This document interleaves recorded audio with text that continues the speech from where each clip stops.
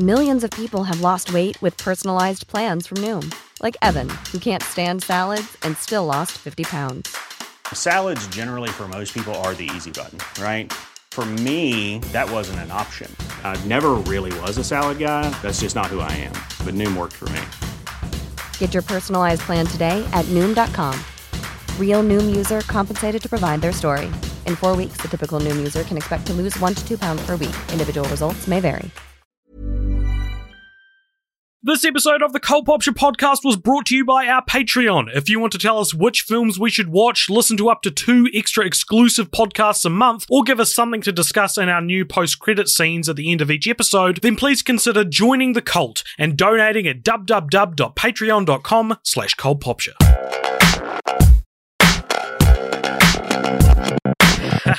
Okay, so if by fright you mean got really drunk, then yes, I did have a fright night last night, Richard. Thank you for asking. What was the occasion? It was for the first time I went out for drinks with my workmates. I've never done that before, and I was like, "You're going to see a new side of me," and I delivered. And am here today delivering the podcast to you, dear listener, woefully hungover. Terrible sleep. You're just a sleep. Delivery boy, aren't you? Yeah. What kind of hangover do you have? I've never really known you to be one to get hangovers. It doesn't usually happen. You're getting older. Yeah, exactly. The main thing that I remember happening was at some point I woke up and then laid over on my side, and all of a sudden the world was spinning and I had to hold my hand in front of my face and concentrate on a static object. I mean, everything was static, but I had to make the world static again. Yeah. So that was pretty scary. I thought I was going to die. Oh yeah, nice. Been there. I've just in the last couple of years, no, I'm not even that long, a year, I've finally sort of started to learn when I'm inebriated, that I've now gained the ability to be you know what? This is my last drink. You know, I get to that point where it's if I have one more drink, I'm going to black out, and then just switch to water for the rest of the night, and then I wake up more or less fine the next morning. Yeah. And if I sober up during the night, I'm usually fine the morning after. But I've had arrested development when it comes to getting drunk, though, Richard, because I didn't really get drunk till my 20s. So I'm a few years behind most people, I think. But do you know what else is a few years behind us? Is the release of the Fright Night series. Welcome along, everybody, to Film Franchise Fortnights on the Cult Popture podcast. This is a podcast where we watch and discuss film franchises, and this fortnight, myself, AJ, and my good buddy Richard, we are discussing the Fright Night series, which is a series of vampire horror comedy movies released started in the 80s, with the most recent one being in 2014. They consist of the original film in 1985, Fright Night, its sequel, Fright Night Part 2 in 1988, a remake also called Fright Night in 2011, and then what was marketed as another sequel to that remake, but is actually just another remake in 2013 called Fright Night 2 New Blood. So 2013 or 2014? I thought it was 2014. Fright Night 2. Right, I've got 2013. 2013, yeah, it is. All right, so this is one of those weird franchises we have where it feels like it only technically qualifies as a franchise, but it's more that it's a collection of movies about the same thing. If Fright Night Part 2, the original sequel, didn't exist, these would just be 3 remakes, and we wouldn't really count them for the series, for the podcast. Well, I guess, although we probably wouldn't know until we watched them, that Fright Night 2 isn't, Anyway. Yeah, so the first film is this cult classic horror comedy, and all the preceding films basically piggybacked off that. Despite having never seen them ourselves, the Fright Night films have plenty of cult popturian stuff to discuss. I'm very excited, including some dumb IMDb trivia. Hey! Quite a lot of it as well. Hey! And a tenuous tenuous connection to a grisly true crime story. So I'm ready Wow. to get into this with you, Richard. And let's start by talking about the original Fright Night in 1985, directed by Tom Holland. Who would later go on to Be born and play Spider-Man. And then play Spider-Man. One of the best things about this podcast is discovering all the obscure directors who share names with more famous people, like Chris Miller, who directed Shrek 3, and is not the same Chris Miller from like the Lego Movie, and of course Richard Martin, the Air Bud 2 director, and not you. Who isn't the more famous Tom Hopper? Yeah. What do you think that Fright Night 1 has on Rotten Tomatoes? I reckon like a 70-ish. It's quite high, actually. It's 92 on Rotten Tomatoes. Wow, awesome. Yeah. So what is this movie about? What is Fright Night 1985? So Fright Night it's a very pure 80s horror, and it's cool to watch a film like this because it's not a slasher film, and we've covered these big horror franchises and like 80s horror, and it's normally always just slasher films, but this is a little bit different. And so it follows Charlie Brewster, who discovers that his new next door neighbor, Jerry Dandridge, is a vampire. And so he obviously, he struggles to get everyone to believe him. And then he enlists the help of Peter Vincent, who is like a Peter Cushing, Vincent Price type, who hosts a TV show called Fright Night, which is, and it's kind of one of those late night, here's a spooky story kind of thing. The closest analog I could think of is Boobarella from The Simpsons, but I don't know what Boobarella is a parody of. But Elvira, there you go. Mistress of the Dark. It's an Elmira thing. Yeah. Elmira from Pinky and the Brain. So it's that, it's that kind of thing where it's like he comes out of a coffin and he's old dude. Anyway, so then it culminates in this big showdown once everyone's convinced that he's a vampire, and they hunt him down. Charlie's girlfriend Amy gets turned into a vampire and he has to turn her back. There's a very famous iconic poster for this film with a very spooky vampire face in the clouds above a house, and that face is what Charlie's girlfriend ends up looking like when she becomes a vampire. So check out the poster if you haven't seen it. It'll be on the thumbnail for this podcast. So what do you think? What do you think of Fright Night as a film? I thought it was fucking sick. I really liked it. Like I said, there's a purity to it, and like just watching it, and I was like, and because Chris Sarandon, who plays what's it, Jerry Dandridge, is so good. He looks like a young Mark Ruffalo, but he's so charming and at the same time threatening, because there's a reoccurring theme in I guess like the first three, not so much in the last one, but about that, like it's an important point that vampires can't enter a building unless they're invited, and then he gets invited, and there's like probably my favorite scene in the movie, where Charlie comes home, sees the vampire in his house, and is like, "Oh my god, I can't believe you invited him." And he's like, "Yeah, now that I've been invited over, I'm probably going to be stopping by all the time, Charlie." Like it's very good. And then the third act is a lot of fun, and there's one of those things that I didn't realize I knew until I saw it. I was like, "Oh, I have seen this before," but when the final showdown is about to begin, Jerry's like, "Welcome to Fright Night." And it feels very iconic.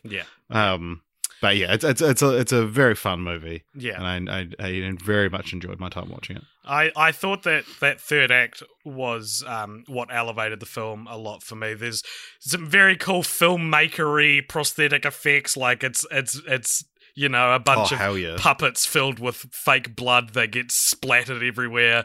The kind of stuff we saw a lot of in the Nightmare on Elm Street sequels, which was really cool. And that I think is where this movie sticks the landing in horror movie canon, is that it's Yeah. it's pretty good prosthetic gore, which is always Yeah, very fun. it's very kind of similar to the first to American Werewolf in London. Yeah. It's like that has such an iconic transformation scene, and there's some very similar techniques used in this because they do encounter a werewolf. Well, sort of. Yeah. We'll get to that. And and that has a transformation scene which is very reminiscent of American Werewolf. So, controversial, I don't know if this is a controversial opinion. I thought the second act of this film, I wouldn't go as far to say it sucked, but it was losing me in the second act. Where I was just kind of like, oh, this is just another 80s horror movie that doesn't translate, space and time. It hasn't dated doesn't well. hold up, yeah. All right, I thought you were saying hold up as in you've got to do something. So there's a part where Peter Vincent, who's the TV show host, agrees to help prove that Jerry is a vampire. And the methods they try to do this is they just go to Jerry's house, and Charlie knows Jerry is a vampire, and Jerry knows Charlie knows he's a vampire, right? So it's all about trying to convince Peter Vincent that he's not a vampire. And the methods they try are crucifixes and holy water, which have no effect on him. We later find out that's because he's too powerful for those things to affect him anymore. But Peter does indeed discover Jerry is a vampire by accident when looking in like a pocket mirror and seeing Jerry has no reflection. And it's like, obviously do that one first. Like, you don't need to get this guy to drink holy water. You don't even have to talk to him. You just sneak up to his house and shine a mirror in there.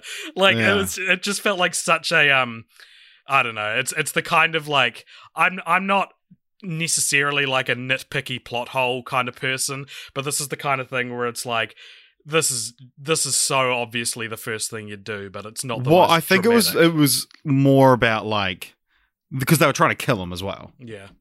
So they want to go in guns blazing, so to speak. It's interesting because that didn't like stick out to me at all as odd, and I thought it was quite a cool moment where Peter sees the reflection. Because you messaged me I was very late in watching these films. I've been quite busy. I watched the remake and its quote unquote sequel this morning. Yeah.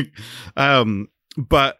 You messaged me earlier in the week to say like, Fright Night has a real cool third act, but the second act is real slow, so don't get discouraged. Yeah. And I was like, I was like, oh, well, I wonder when the movie's going to slow down, and I paused it to see how far through the movie I was, and I was like an hour and 10 minutes into it, and so I was like, oh, I guess the second act is over, because I was like, this really feels like the start of the third act.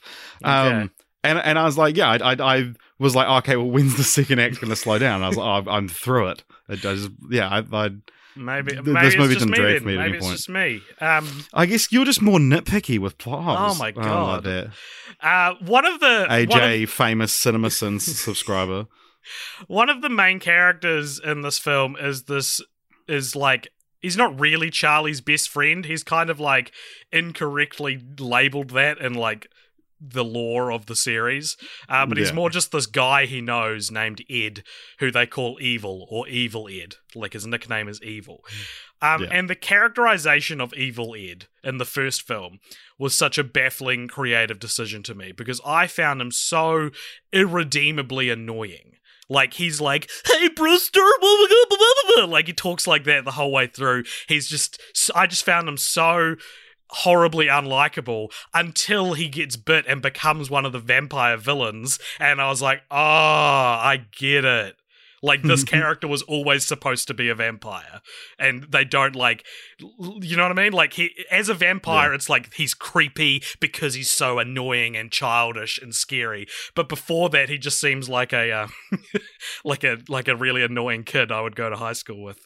Yeah, I mean, it was the 80s, dude. Yeah, everyone was annoying. Everyone was annoying in the 80s. But there's some great stuff when he does become a vampire. I put on Instagram the main picture for this movie was when he tries to attack Peter Vincent after he first turns into a vampire, and Peter Vincent presses a cross into his forehead, and it like burns a hole in it. It looks very cool. So a lot of cool stuff there again with the prosthetic effects. But this character, I'm surprised, Richard. I'm surprised you like this film more than me, because when that character was rising to prominence, I was like, Richard's gonna fucking hate this character. I don't think I so. Yeah, interesting. I guess you just don't really know me that well. Well, maybe you don't know me. Let's introduce you. You know when like couples start again and they're like, "Hi, I'm AJ," and they shake hands, and it's like a big turning point for them. Is that something that you think that all couples do? Eventually. You mentioned before that they encounter a werewolf, and that is not entirely true. So there's is it a shapeshifter like in Twilight? Yeah, they're not children of the moon. No, so in the third act of the film, Peter Vincent is once again fighting Evil Ed, and Evil Ed turns into a wolf. And when I was watching the movie, I was like, what? Why is he turning into a wolf? And I looked it up and I was like, why? And actually a coworker who really loves these movies talked to me about it. And apparently, Fright Night is a bit more of a deep cut than your typical vampire story, because traditional vampire lore actually states that they can turn into not only bats, but also rats, mist, and wolves. Nice. Which I think is a really interesting piece of lore, because it clearly indicates that despite being so linked in pop culture now, werewolves and vampires weren't conceived as the Jack and Daxter and Ratchet and Clank of of like, you know, mythical horror monsters. Because if you're designing, you know, a dichotomy of two monsters, and one's a vampire and one's a werewolf, you then wouldn't give one of them 100% of the powers of the other monster, right? It's very much moving in on the werewolf's brand. So I thought that was interesting. I never knew that, which is surprising that no other vampire media I've seen has delved into this deeper lore, because they do turn into mist and rats as well at different points in the story. I guess a wolf is a more striking thing to see. Yeah, because we're so familiar with werewolves. Children of the Moon, sorry. Children of the Moon. Thank you, Stephanie Meyer. So the screenplay was written by Tom Holland, who apparently was, quote, laughing the entire time, literally on the floor, kicking my feet in the air in hysterics, is the quote. And it's like, very cute. I don't know if it's that funny. Yeah. Is it so fun? Like, it's not even I'm not even critiquing the movie. It just happens to be maybe more of like a quirky horror than a comedy, you know? But it's like, it was so funny. I was kicking my feet in the air in hysterics while writing it. I couldn't write it. My hands fell off the typewriter. So there's a lot of quotes like this. Like, I picked this one specifically because I thought it was funny, but like, there are a lot of quotes from the people involved and a lot of the fans and the cult following around it that indicate that this series, and especially this first film, was very special to a lot of people, which isn't necessarily surprising in its own right, but like the fact that I didn't even know Fright Night was about vampires going in, you know, like it's weird to find this pocket of pop culture with all this passion brimming beneath the surface, you know, that you never knew about. You know, even though I haven't seen, I don't know, Avatar: The Last Airbender, I still see all the hype for it, and you know, you walk your life as a movie buff thinking you know every corner, even if you haven't seen it, and then turns out everyone loves Fright Night. Yeah, including me. We're in. Can I piggyback? Well, I like it more than you. Yeah, can I piggyback off your love to get into the club? yeah. We're like lining up and they're like, how much do you love Fright Night? And I'm like, how much do I love Fright? Ask Richard, man. No, I'll just get my ID and then I'll get in and then I'll hand it to you out the back and then you can use it to get in. Because we look the same. Very good. So you mentioned that Peter Vincent was inspired by Peter Cushing and Vincent Price. The role was offered to Vincent Price, who turned it down because he was over being typecast in horror movies, and by 1985 was, quite old. But do you want to know a fun behind the scenes fact that'll make your eyes water? No. Oh, okay. Moving on. Yes.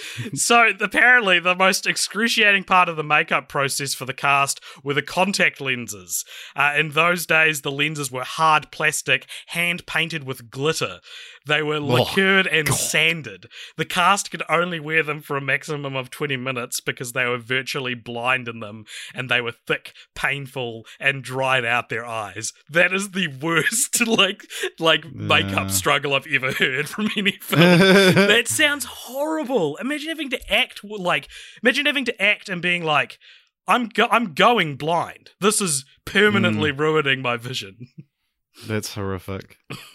There is a story of someone that, like, an actor that, you know, was doing the whole method thing and very nearly permanently blinded themselves because they kept contacts in all day, that they were like, you know, only keep these in for like 20 minutes. Wow. Yeah, that's freaky. Hard contact lenses. Ooh, no, thank you. No. With glitter? Like, God. Yeah. Well, presumably the glitter would have been like varnished in, right? So the outer layer. Yeah, you'd think so. Not just. You'd hope so. Yeah. God. Yeah, because they would still have glitter in their eyes to this day. Do you have any more thoughts on Fright Night 1 before we move on to the next ones? We will be, you know, hopping back and forth to talk about certain things. I'm ready to move on. I'm ready to move on to Fright Night Part 2 in 1988. This was directed by Tommy Lee Wallace, who has directed one other significant film for this podcast that we watched on Film Franchise Fortnights. Can you guess what that film is? Can I have a clue? It's another iconic horror film, and it's a very notable one.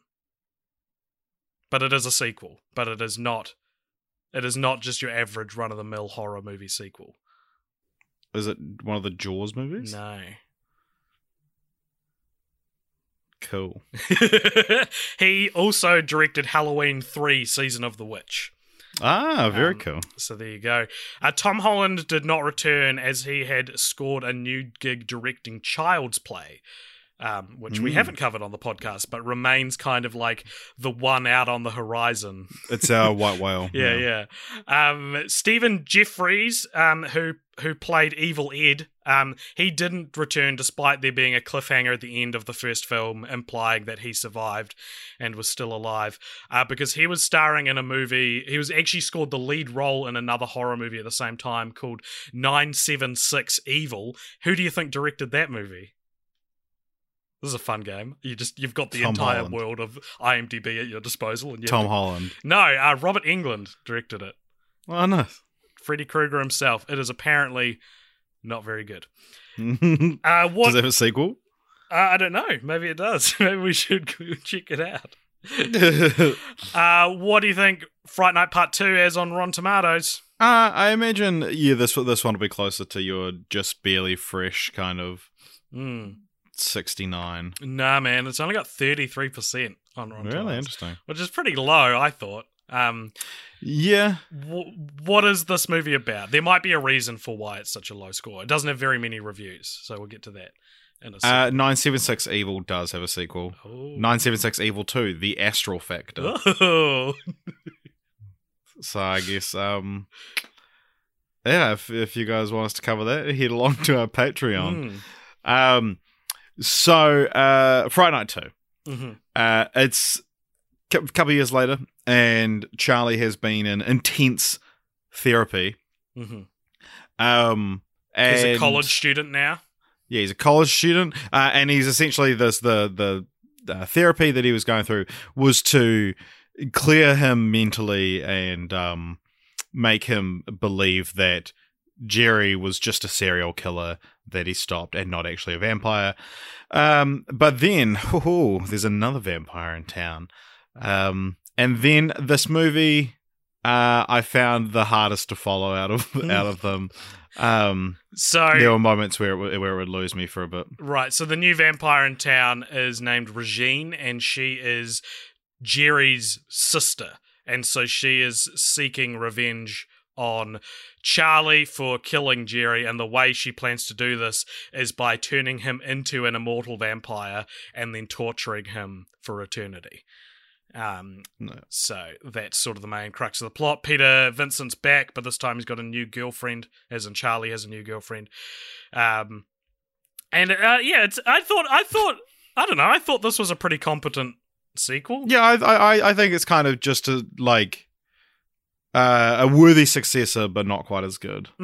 Yeah. But again, it's one of those like the purity and the simplicity of the first one elevates it, whereas like everything on paper and on film is just as good as the first one. I think I preferred the prosthetic stuff in this one, the blood and gore. There's crazy. a whole section, a whole like team of vampires in this one, and one of them is this big dude who's actually, I'm pretty sure he's in the X-Files, which is how I recognized him. And he eats bugs all through, like he'll find a bug and eat it, and then at the end he gets sliced open and like actual maggots like fall out of his belly, and they were real maggots, and I thought that was a very cool, fun, gross prosthetic effect kind of thing. So one big criticism I have for both the first two films, though, and it kills me to say this because it seems so counter to what I usually enjoy. I think the inclusion of the actual fictional TV show Fright Night really weakens the believability of the story, especially the second one. Like, I usually love when movies are about movies or show business, right? I'm like, cool, what's the, show me how it works, show me what's going on. But this just demonstrates that there's like a clear lack of understanding of how TV show productions work. Like, Peter Vincent has the show back and then he loses it to Regine the vampire. And it's just like he gets told that he's fired when he shows up to work, and it's not very like, there are processes for this, and like this woman can't just come and take over the show. I'm pretty sure Fright Night is like Peter Vincent's intellectual property as well. Yeah, well, I mean, I don't know. Matthew Lillard found out he wasn't going to be in Scoob via a tweet announcing that what's his face. That's true. Him. Maybe this is the same thing in a pre-Twitter. Time. I don't know. It's a very low budget, not very well respected kind of show. I would believe it. Okay. I guess so. Oh, one other thing that's in this film is that the vampires are repelled by roses, which is another one of those deep cut lore things. It's like, it's not only garlic, it's also roses. Because they both smell real good. That's true, but for very different reasons. Like you and me. Which one am I? Well, we don't have a one-to-one analog, but we both smell different for very different reasons. What are the reasons? I'll leave that up to Fannin. It's up to our listeners to decide why. Let us know. Let us know in the comments or on the Discord what we smell like and why each of us smells that way, and why they're both good. So we do this podcast over Google Hangouts, and the way I've sized the screen of you right now, you are so low in the camera that the big circle red hang up button is covering your nose, and you look like a clown, and it's very funny. Nice. I'm gonna take a photo and show you it later, if that's okay with you. You're like, I don't want to look stupid. Don't. This is great. This is good content. Yes. Look at this.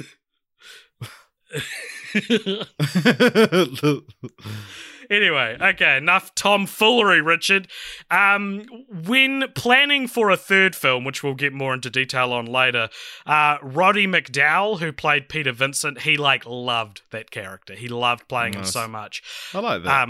And was so eager to bring the original creator and director Tom Holland back to the franchise, so he set up a meeting with Holland and Carolco Pictures chairman Jose Menendez.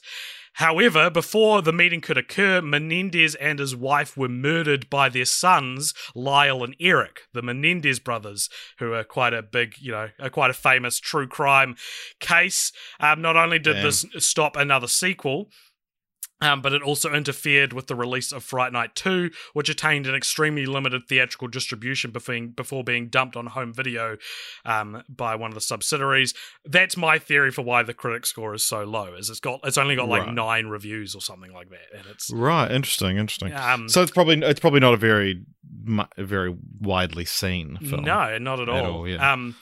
Lyle and Eric, and if you have sort of a passing interest in true crime, the story of the Menendez brothers has come up a bit recently because someone found a basketball trading card for a certain basketballer, and in the background, in the crowd, you can see the Menendez brothers watching the game, like the night after, like they'd just killed their parents and then they went to the game, so you can see them in the back of this photo.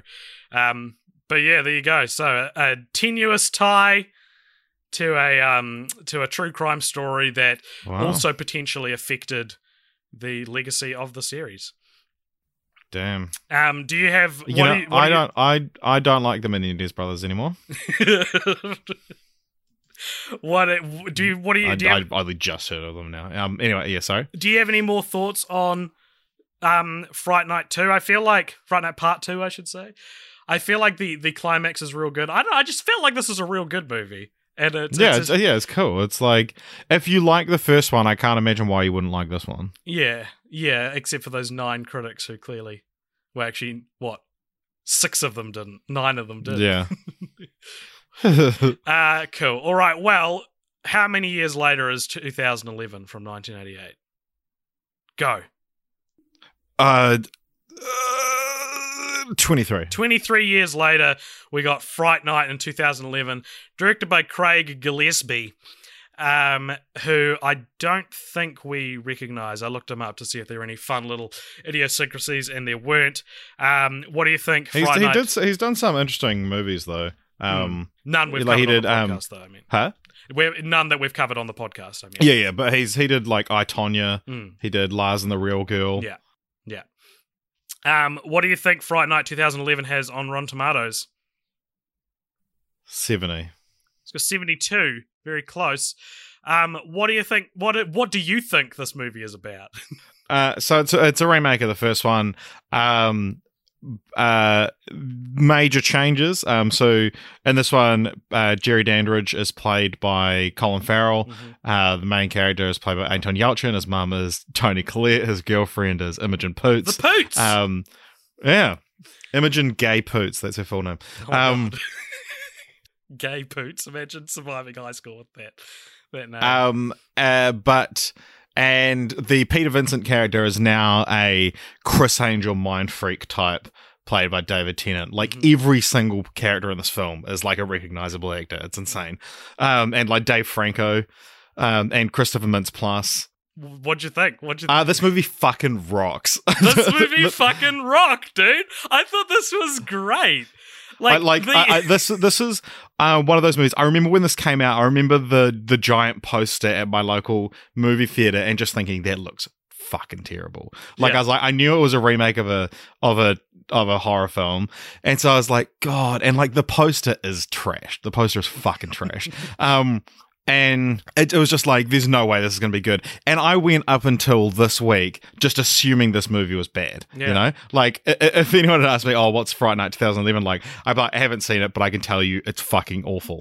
But oh my God, it fucking rocks. It's awesome. Rocks, it's probably the best horror remake we've covered on the podcast. Yeah, absolutely. It absolutely is. Yeah. What I think sets it apart from most horror remakes, and indeed most horror films in general, especially of this era of the 2010 mid-2000s to mid-2010s horror movie, one of the famous dead zones for horror as a genre. I thought that the characters were great.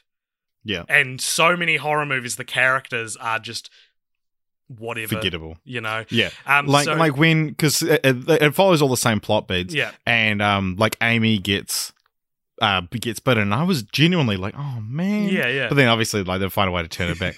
But it's a very like cool way, because it does bring over everything you liked from the original, but it's like it almost feels like a dream of the original. Like what's his face who wrote Annihilation, the film, read the book once years. Alex Garland. Alex Garland. He read the book like years earlier and didn't reread it. And he just kind of like wrote the movie based on what he remembered from the book. And it's kind of like that in a way. It's like, there's a scene at a club, but it's like in a different place in the film, and there's like all these different things.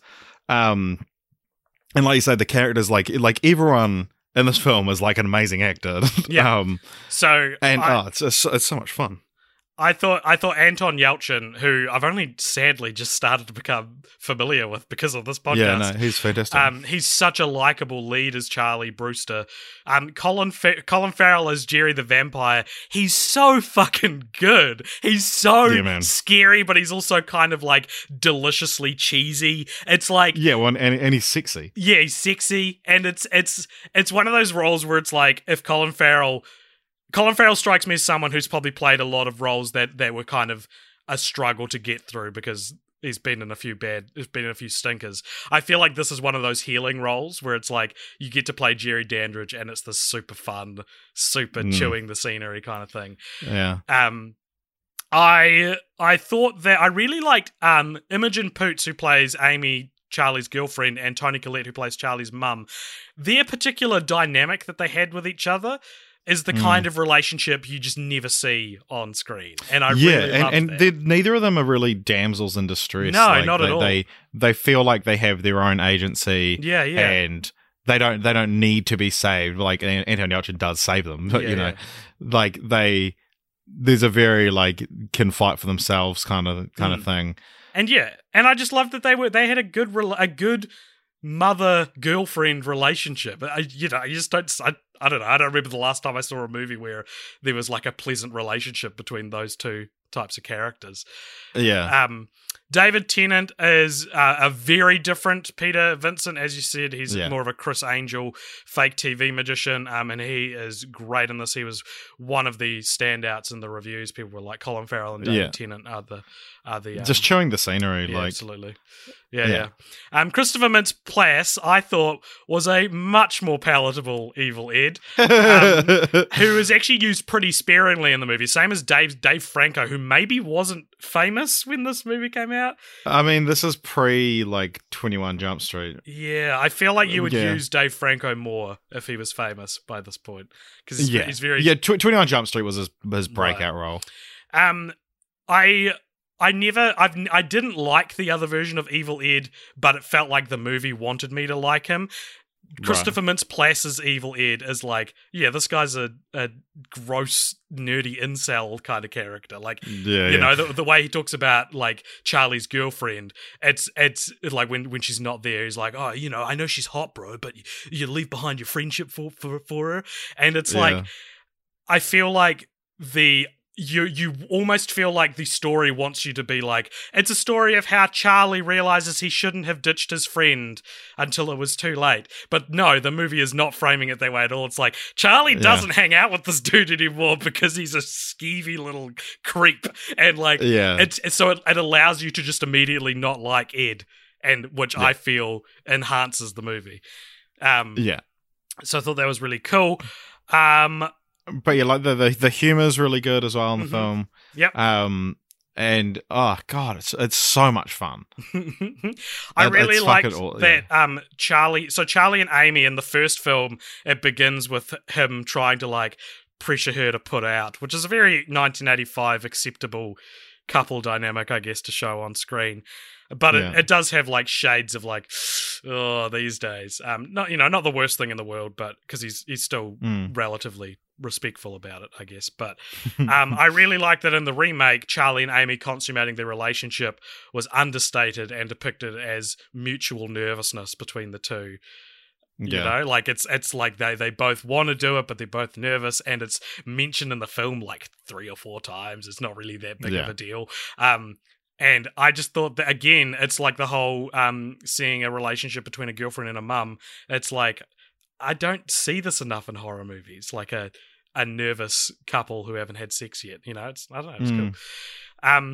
Overall, I would just say that I really loved the characters, and I would love to revisit them, which sadly we can't now, which is... Yeah. It's weird. Like, when Anton Yelchin died, it was like, oh, the guy from Star Trek. And now after Terminator and Fright Night, I'm like, oh man. Like we did. Yeah, I'd watched a film called Like Crazy that he's in. Right. Which is a very good film. It's a very very hard to watch. Like in terms of it's a very realistic kind of portrayal of a romance and the issues that come with that, and that's also got Felicity Jones in it. All right. But yeah, that kind of made me appreciate him as an actor, and then I was quite sad when he passed away, right? Because he's so young, and he's one of those. He was great in everything he was in, and he just he had his whole career ahead of him. Yeah, he was in movie 40. He's like one of the only people who managed to escape movie 43 as well. He was in a sketch where he played a necrophiliac who worked at a morgue. And it's very briefly seen in a trailer, but it's not in the film. Right. Interesting. Yeah. I think it might be on the DVD or whatever. But. Right. I think that that when we recently, well, a few weeks back now, it was a few months maybe even, we did a podcast on dead actors who would have been perfect for roles made after they died. And we had someone write in saying Anton Yelchin would have been great for Paul Atreides in the new Dune. And now I feel comfortable in being like, yeah, absolutely. Like, this role you know nothing about. Yeah. Well, I don't know. It seems like, I mean, if Timothy Chalamet, can play it, Anton Yelchin could have. Yeah, exactly. So narratively, I think Fright Night 2011 is easily the stronger of the two Fright Nights. The only area I'd say it's clearly inferior is there are no juicy prosthetic effects, which the original. Yeah, there's a few 2011isms in it. Yeah, like exactly. The fact it was clearly released in 3D. Yeah. There's a few like things getting thrown at camera. Casting Christopher Mintz-Plasse. Yeah.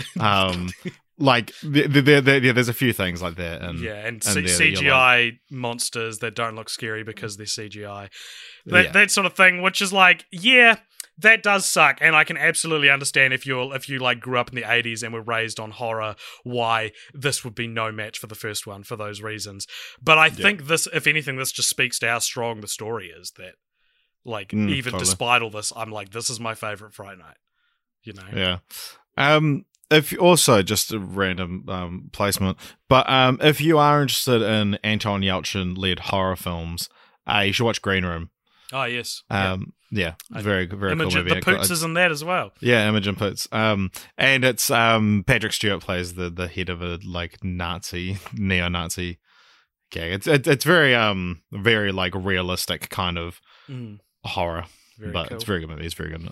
So apparently Steven Spielberg provided a great deal of input for this film, which is interesting. I looked up, like, it's like he helped with these two scenes. I can't remember what scenes they were. It wasn't very interesting, but the fact Spielberg's got his name on it, I thought was like, oh yeah, that might be why it's a cut above your average horror movie remake. And it's interesting. It starts with the DreamWorks logo. Does it? Yeah, like the ripple in the pond, and then pan up to the little boy in the moon. So during the last thing I've got to say on Friday Night 2011 is during a screening for the original film at Monsterpalooza in 2012, the cast of the original film, we're talking about the remake, and I've got some quotes of what the original cast thought of the remake. I think Amanda Bearsy, who played Amy, said, as a standalone horror movie, it was very well done. It didn't lessen the appeal of the original. It was just more of a one-note film. The guy who played Evil Ed, so it was Steve Jeffries, he said he only watched the first 20 minutes and then turned it off. The Stark and Ragsdale, I'm not sure who they are, I think Ragsdale played Charlie, were the only two people in attendance at their theatre, and Ragsdale said he liked an early draft of the screenplay, but he wasn't particularly enamored with the final result, and thought there was kind of a nastiness to the Evil Ed character. Which is like, I would say, yeah, because I don't want to like Evil Ed. His name's fucking Evil Ed. Like, yeah, don't listen to them. This movie, like, there's no way this movie should be as good as it is. Yeah. Like, the fact that this has 72% on Rotten Tomatoes is insane. Like, a Fright Night remake with that fucking poster shouldn't be good, like, at all. One last quote here. When asked his thoughts in 2015, Tom Holland talked about the remake and he said, "Kudos to them on every level for their professionalism, but they forgot the humour and the heart. They should have called it something other than Fright Night because it had no more than a passing resemblance to the original. What they did to Jerry Dandridge and Peter Vincent was criminal." Smiling, he added, "Outside of that, it was wonderful." And it's like, yeah, you're just too close to it, Tom Holland. Like, yeah, like hard out. It's like, it's not even like they improved on the original. It's just like it's just a very good time of a film. Yeah. Also, it's worth mentioning that there's a like a chase scene in the film where Jerry is driving after Charlie, his mum and his girlfriend, and then they kind of stop in the middle of the road and have a little bit of face off, and this random car drives up, and there's like, and this guy gets out, is like, "Hey, what's going on, everyone?" And that's Chris Sarandon, who played Jerry in the original. So there's a lot of back and forth. It's real interesting to pick a side on this and then read what the other side is saying and being like, whatever, man. Like, the idea of saying what they did to Jerry Dandridge and Peter Vincent was criminal, and it's like, they are literally the two best parts of the movie. It's like, like, would you prefer David Tennant just played Peter Vincent the exact same way? Like, surely that's not what you would want. Yeah, it's a very 2011 update, but I mean, Jerry is fantastic in this. Colin Farrell is amazing. Yeah, I agree. Do you have any more thoughts on Friday Night 2011? No, just go watch it. Go watch it. And while you do that, allow us to partake in a couple of randomly placed useless statistics. I've only got 2, but feel free to think of any more if you can. So I've got a boring one and then a very funny, silly one. So I'll go the boring. Well, it's not boring. We'll probably find it entertaining. I don't know how many other people will. The Fright Night remake is the 24th film from 2011 that we have watched for Film Franchise Fortnights, which is actually the most popular year for franchises we've covered. Wow. So we've watched more films from 2011 for Film Franchise Fortnights than any other year. Other 2011 films we've watched include The Girl with the Dragon Tattoo, Mission Impossible Ghost Protocol, Hellraiser Revelations, Happy Feet 2, Spooky Buddies, Sharpay's Fabulous Adventure, and A Cinderella Story Once Upon a Song. Those are some of the other. It's just a wee selection. Yeah. We recently paid to upgrade our Letterboxd account, which gives us all these wonderful stats, and so I dipped into there to see what was going on with any stats we could relate to this. And my other useless statistic is Fright Night is the second franchise we've watched this year, very recently as well, to have a film which stars Anton Yelchin replacing another actor in a relatively iconic role. In Terminator Salvation, he plays Kyle Reese. And also, it also stars someone stars a character with the surname Brewster, because Catherine Brewster is in Terminator 3, and has multiple movies in the series which ignore previous continuity, but in some way ignore the fact that they're reboots at the same time. Because I'm going to be honest with you, sequels... I think the 2011 fact was way more fun. Really? Oh, yeah. What does that say about us? What about us? What about Bob? But do you know what I mean, though? Is that like the Terminator sequels get to the point where it's like they don't want you to think of them as reboots, even though they basically are, especially like Genesis. And the same with Fright Night 2, The New Blood in 2013, which is marketed as Fright Night 2 despite not being a sequel. And also, there's another statistic, our second franchise to have New Blood as a subtitle after Friday the 13th. Part 7. Cool. So, Friday Night 2, The New Blood, 2013, directed by Eduardo Rodriguez. It has no critic score on Rotten Tomatoes, baby. Yay. Yes! This is where we are. This is what we're dealing with. This was a straight-to-DVD release, so it does have a 17% audience score. What is this movie about?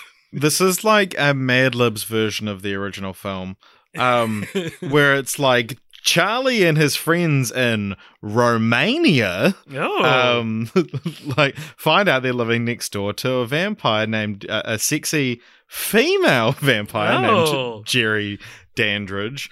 So that's and- it. It's on a Romanian school field trip. Well, Yeah, and they've an got American field trip to Romania, and Jerry is now Jerry with a G and an I. and as a she's woman. their sexy professor, Yeah. who's also a sexy bisexual vampire.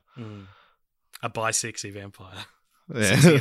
Sexy in two ways, much in the way that you and I smell two different ways. Yeah. But yeah, it's a lot more straight to video. There's This is what I expected Fright Night 2011 to be. yeah. There's very long extended shots of naked breasts.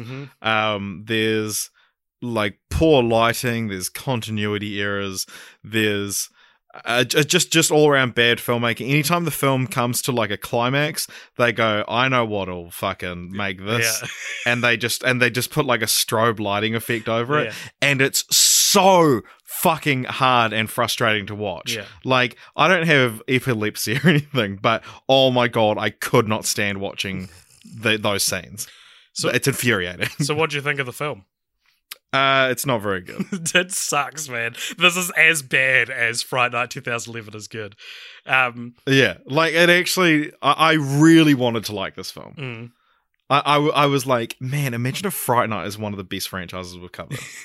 Like, but my god, yeah, this film was just like, and then so the climax of the film is, because okay, so it's Fright Night 2 as well, so it's supposedly just following on from the next from the last film. We've got different actors playing Charlie and Amy, and he's like, oh, I think the professor's a vampire, and Amy's like, a vampire? Oh my god, like, you sound delusional. And it's like, you just fought one, you were a vampire for a little bit, like, what are you talking about? Well, yeah, and also so it's clearly not like supposed to directly follow on. But it's just funny, like, that reading of the film, that it's supposed to be a direct sequel, that it's like, what are you talking about?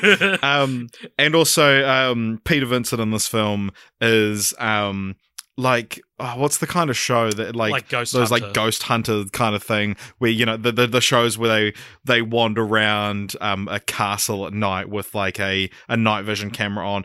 And I'll be honest, this might be the most realistic portrayal of what a Peter Vincent type would be. Yeah. And so like that's the one thing I'll say in the film's favor, is that like, I actually thought it was a clever, because the Chris Angel Peter Vincent, it was a little bit like, obviously this is what you're going to do. Every reinterpretation of a magician was Chris Angel in 2011, but this one of like, it's some low budget, no one respects, like, that's what your vampire expert would be, you know? Yeah, he was inspired by Bear Grylls this time. I was going to say he looks like Bear Grylls as well. Yeah. So, and I think that is maybe the coolest thing about Fright Night as a franchise, is seeing the different interpretations of the Peter Vincent character.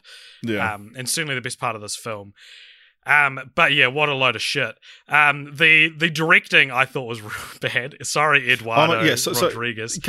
There's one bit that like infuriated me. So Charlie looks out of his window and sees his sexy new professor getting it on with some sexy lady, and then the woman she's making out with starts to bleed, and he's like, what's going on?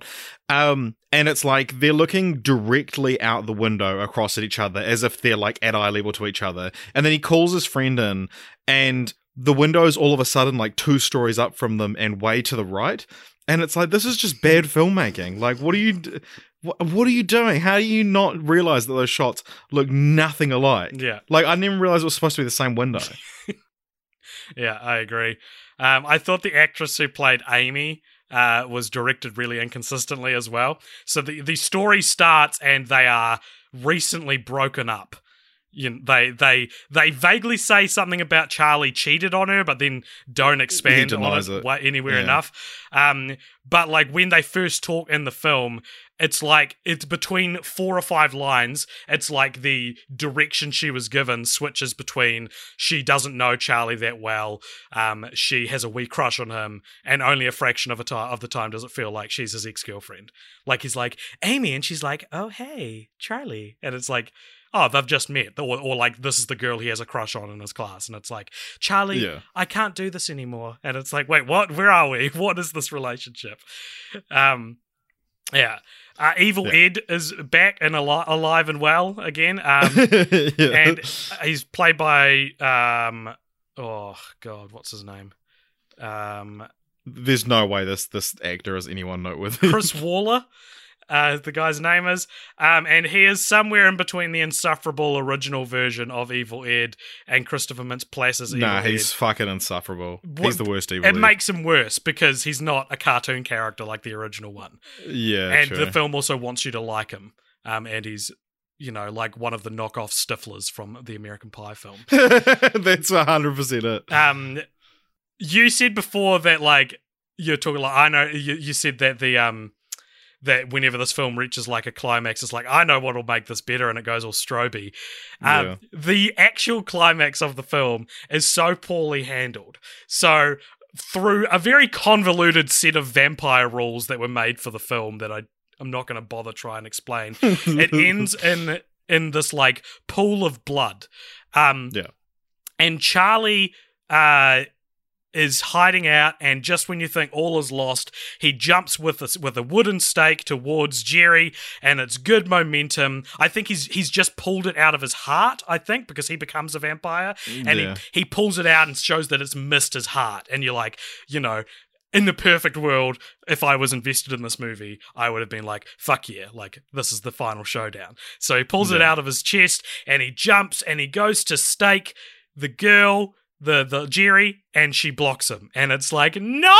End this now! That would have been like, they spend so long on this pool of blood, and like, people get out, and they get pulled back in, and they get pulled underwater, and it's like, it's so hard to follow, because you're like, did this just fucking happen? And then Peter Vincent rocks up, and he shoots the vampire, and it's like good momentum. It's like, okay, end this now. And then he misses, and it's like, oh my god, let me out of this never-ending nightmare. It's so frustrating. It reminded me of another straight-to-DVD bad sequel we've watched for this podcast. Maybe one of the worst was Legally Blondes, the straight-to-DVD third Legally Blonde film, which ends in a court case. I can't remember what the subject was, but the arguments were so convoluted that it was like, what the fuck is going on? And so much needs to be explained, and so much needs to happen before you get to the point where you're like, and that's how we arrived at our conclusion. And almost, and like, that's like, that was all in dialogue. This is all, as you say, in like blocking and action, and it's like, it's so convoluted. And we've talked before about like good movies are simple, bad movies are convoluted. And like, this is what it is that climax is just goes on forever. I don't understand the rules of the universe. I don't understand why it's like if Charlie dies before a vampire Amy can bite him, then Jerry will be unable to go out in the light. It's like, oh my god, I don't care, and leave me alone. But like the films just feel so exploitative as well. Like there's this whole scene of very sexual overtones of Jerry teasing and torturing this woman, and so she like strips her naked and seems to be kind of getting her off, and then she slits her throat, and then she strips her completely naked, hangs her upside down so that her neck bleeds and fills this bathtub so Jerry can be like rejuvenated. And the film just like, so the whole scene, that's like this 5-minute long scene, it keeps cutting to the shot of Charlie, and it's kind of a cool shot. It's like him like hiding in like a coffin or something like that, and he's just illuminated by like one beam of orange light, which illuminates one of his eyes. But oh my god, the film just like keeps cutting back to like this woman's breasts and exposed genitals, covered in blood. And it's like, so it's like supposed to be a grisly, sad scene, but it's filmed to be sexualized, and it's always and like there's one bit where it cuts from like a wide shot so you can see her entire body to like just the same thing but slightly lower, and it's like dun dun dun dun, and it's like, this is very bad editing and directing. And it like, this is one of the only films that I've like noticed bad editing and bad continuity, and you know that it's worth pointing out. Hey, speaking of bad continuity, and I didn't see this on the IMDb goofs section, I noticed this just myself.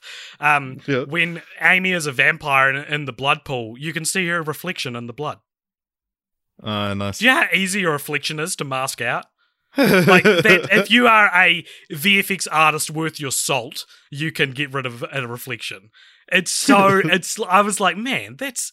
Because it was so in my face that I was like, they're going to reference this. It's going to be like, but wait, I can see your reflection. But they don't. That's really cool, yeah. There's also a really gaudy animated comic section which tells the backstory of the vampire that Evil Ed tells, and it's clearly wanting to be the Deathly Hallows, like that famous animated scene from the Deathly Hallows. It's also done like a very weird thing that I've never seen in an actual film, but it's like they use this weird morph kind of thing between each shot. So it'll be her like looking forward, and then it'll cut to her looking outside or whatever, her head's turned, and instead of just like cutting from one still frame to the other or animating in between, it does this like it's like a preset in After Effects you can drop on it that's just morph between the two. Warp stabilizer. Yeah. And it looks so strange. It's like, yeah, it's not something I've ever seen in like an actual film. Well, hey, that idea is what got Eduardo Rodriguez the job. He pitched that, and they were like, "Yep, that's." The IMDb words it like this is like, and that's how we impress producers. But I imagine with a straight to DVD movie, it was more like Eduardo was the only person to come in and was like, "I've got this idea," and they're like, "Well, he seems to be real passionate about it. Like, might as well just give it to him." I feel like Fright Night is the least well-known story I've ever seen replicated this many times. You know, like I'm used to seeing multiple Robin Hood movies or Romeo and Juliet movies or like a super iconic comic book storyline adapted into a superhero movie. But I've now seen 3 separate movies about a guy named Charlie Brewster, his girlfriend Amy, his super annoying and doomed friend Evil Ed, and a vampire named Jerry.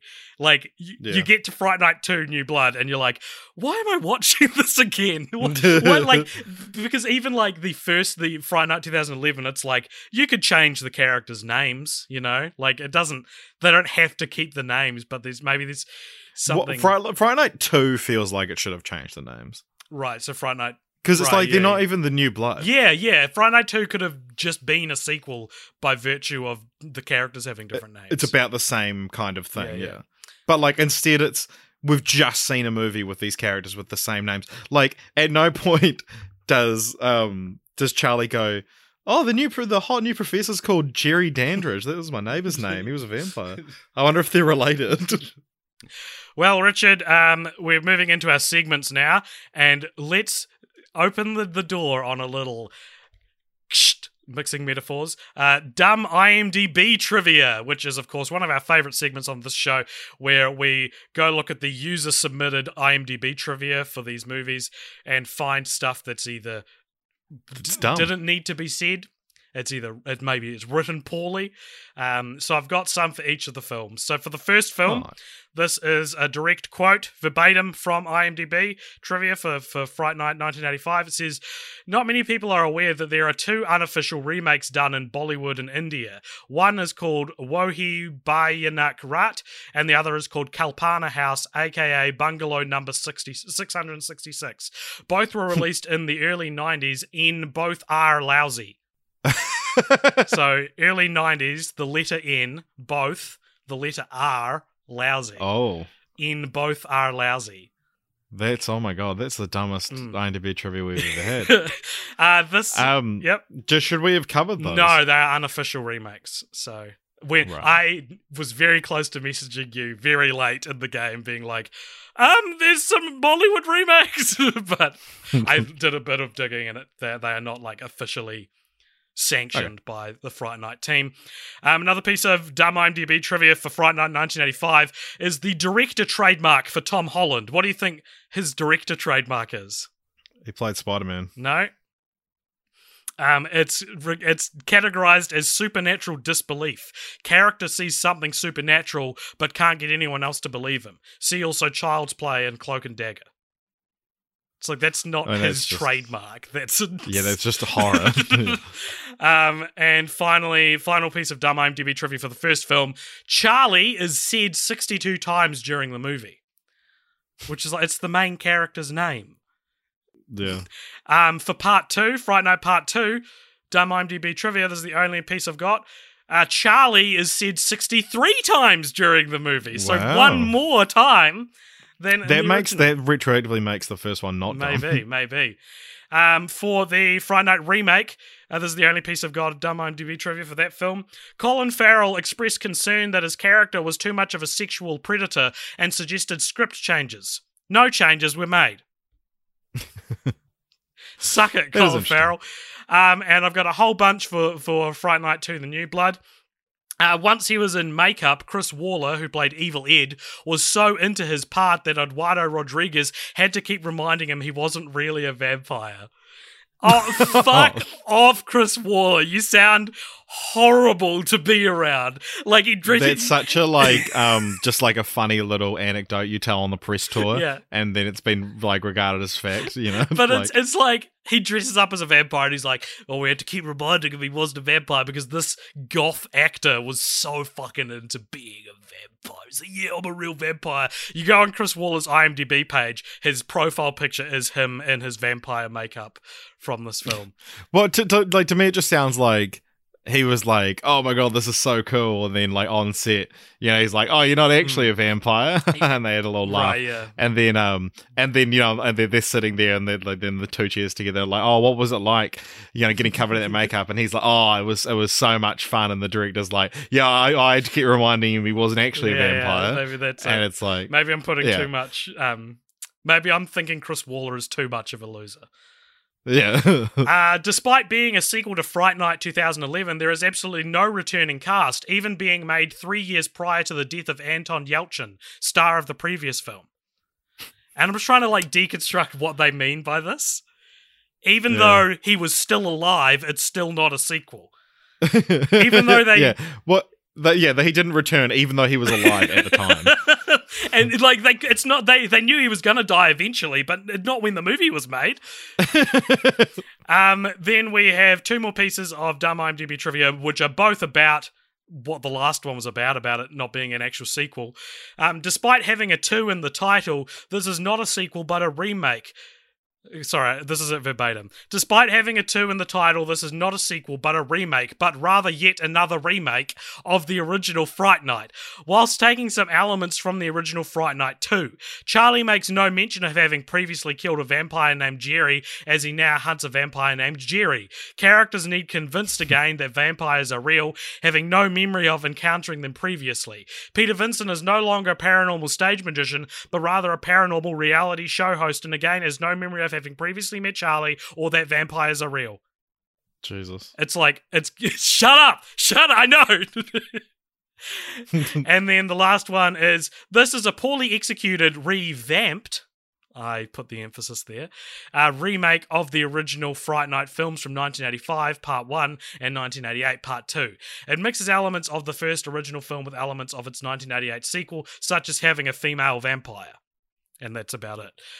Though James Murray, who plays Jerry Dandridge in Fright Night 2 New Blood, gives a great, intoxicating performance as the re-stylized Jerry, the rest of the film and its character development and actors are completely forgettable. Critics referred to it as a foreign version of the American horror classic Fright Night. No, they didn't. I hate whoever wrote this injecting their own opinion into it. Yeah. Gives a great, intoxicating performance. You can't put the word intoxicating in your IMDb trivia. Yeah. That is hard opinion. Yeah. Unless you're talking about, the punch was spiked. Intoxicating is your honesty. Millions of people have lost weight with personalized plans from Noom. Like Evan, who can't stand salads and still lost 50 pounds.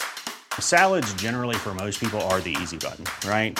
For me, that wasn't an option. I never really was a salad guy. That's just not who I am. But Noom worked for me. Get your personalized plan today at Noom.com. Real Noom user compensated to provide their story. In 4 weeks, the typical Noom user can expect to lose 1 to 2 pounds per week. Individual results may vary. That's the only sentence I'll allow. That's true. All right, so now we're moving on to one of our final segments of the show, which is Continue the Franchise, where we pitch some sequels where we think the franchise could go from here. But before we do that, let's look at some of the other media in the Fright Night universe, either released or unreleased. According to IMDb, in 2015, when asked if he could do a sequel to any of his movies, ignoring existing reboots, for a YouTube fan questions video, writer-director Tom Holland replied that he'd like to do a follow-up to Fright Night, utilizing the original cast. His proposed plot was that single father Charlie Brewster inherits his mother's home, and soon after taking up residence, his 2 teenage children become convinced that there's something evil in the house next door, namely Evil Ed, who is squatting in the abandoned mansion, attempting to resurrect Jerry Dandridge. In January 2017, Tom Holland announced that he was writing a Fright Night 3 novel, and that in 2019 he would obtain the rights to the franchise, and that a third movie would be happening. So that's pretty interesting.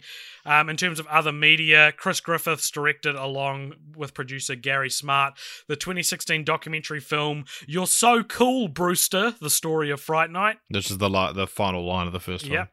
And there are also Fright Night comic books which continue the story, an arcade video game where you play as Jerry, and an off-Broadway stage production, and of course the 2 unofficial Indian remakes, which of course are both lousy.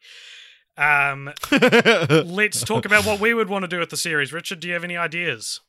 Well, part of me just kind of is like, just remake it again, but I would love to see like the Blumhouse Blumhouse like reimagining of this, like put like, you know, the Invisible Man, like put some, you know, social kind of thing in it. Like Colin Farrell touched on it there, but like you go full on with the like sexual predator nature of Jerry and like fully give it me some yummy nummy social commentary on top of Fright Night, because Fright Night is such a great story, I think, that it's like a vampire moves next door and you're then like it's Rear Window with a vampire.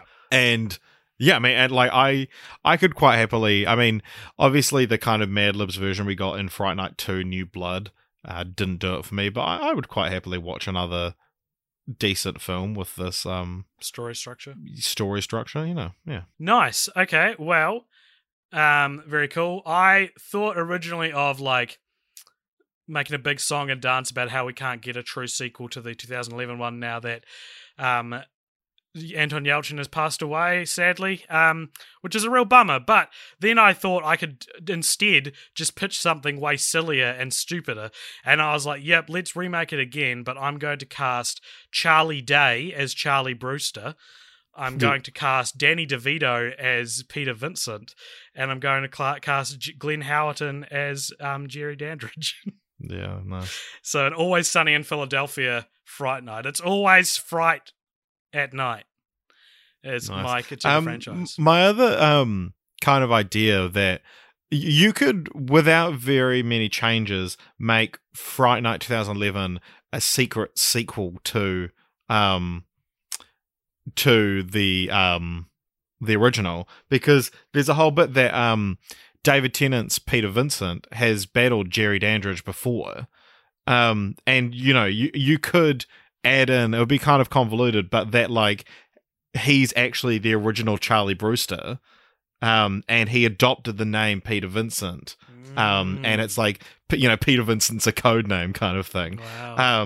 And, you know, adopted this stage personality based on the person who, like, helped him defeat Jerry Dandridge in 1985. And, you know, you would just not name Anton Yelchin's character Charlie Brewster. And no, man, you got to keep it. It's got to be a time as a flat circle. All Charlie Brewsters inevitably meet and change their name to Peter Vincent, and then meet another Charlie Brewster to fight a vampire named Jerry Dandridge. Yeah, but yeah, like it kind of for a very brief moment, it seemed like that's what was going to happen. Right. Nice. Well, Richard, we're now at one of the sort of the butt end of the episode where we're going to rank that franchise. So over on letterboxd.com/cultpopture, you can find our lists for all the franchises we've ranked, and we've got Fright Night here. So where are we ranking Fright Night? Is it above? It's above the Nymphomaniac Constant, would you agree? Yeah, 100%. Yep. So if we move slowly above, we've got Mighty Ducks, which I think we can safely say is better than. High School Musical, I would say it's better than. I would put it up. I'm going to jump a few. I'm going to go up toward. Do you think it is better than Jaws? Like, it feels weird to say it's better than Jaws, but The franchise. it Jaws. is. Yeah. Yeah. Yeah. Okay. It's more consistent. Yep. It's got one blemish, 3 otherwise very good films. Is it better than Gremlins? Yes. Scary Movie? Yep. Final Destination? Yeah. Happy Death Day? I think we're finding our spot. Number 30. All right. Fright Night is the 30th best franchise we've watched for the podcast. And now to finish off the show, we are going to reveal what our next franchise that we're covering the next fortnight is, which was voted on by our Patreon this week, or this past fortnight, over at patreon.com/cultpopture. And boy, was this the most exciting franchise vote we've ever had on Patreon. People were like campaigning for different franchises. There was like every day I'd check and like someone would have taken a vote off one other film, and like we had like one rise to the top and then one rise to second place and then dropped to like third while another one rose to second place. It was very exciting. Yeah. But before we get into that, Richard, do you want to pull it up and so you've got it in front of you so you can announce it for us? But before we announce it, I do just want to say that if you enjoyed this podcast, then you can find us over on all the social medias, Cult Popture at all the places, Facebook, YouTube, Instagram, Twitter, Instagram, I already said that.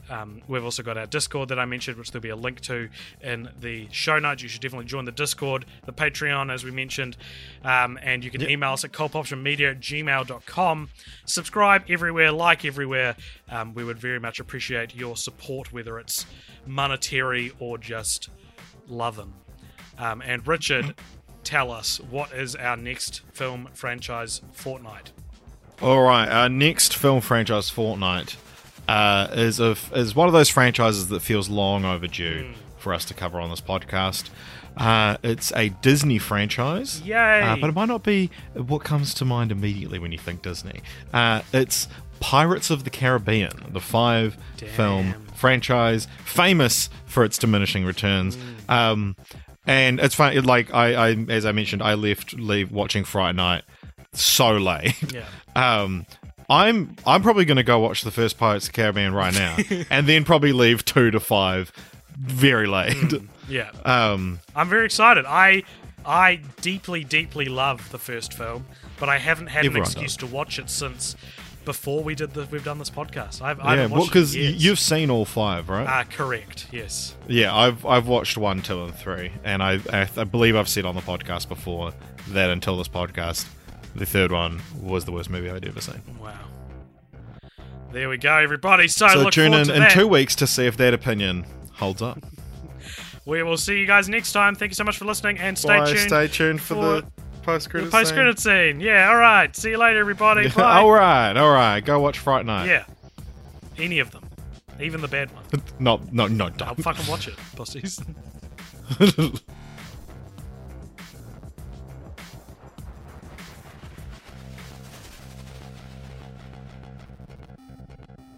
Hello, everyone.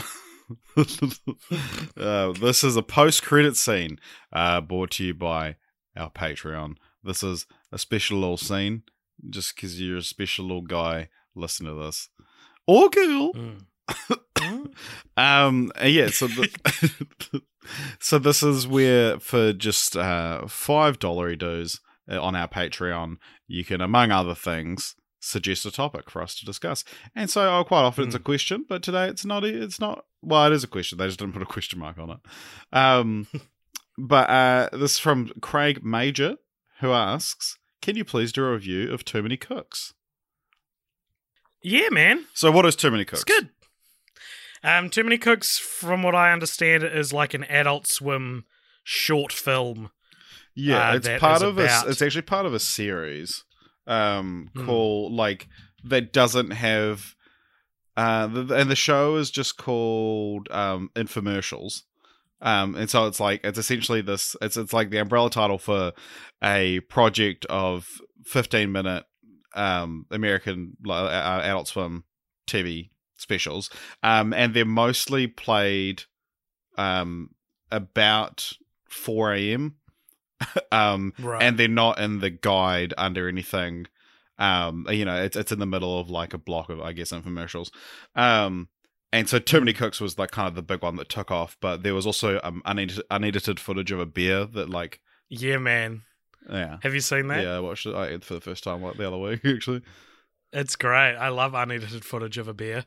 Where can I find a list of infomercial episodes? I could go to look on Too Many Cooks Wikipedia page and then click on infomercials. But yeah, so Too Many Cooks is essentially, it's like a parody of an 80s or 90s TV show theme where the characters like are in the middle of a situation and then turn to the camera and smile and their name comes up, and then it delves into like, and so then it's like an endless cast. So first off, the joke is that it's like there's just like 100 people in the show, and then it starts becoming this like surreal, there's like a serial killer, and then but I think it's like the background of it that it aired at like 4 a.m.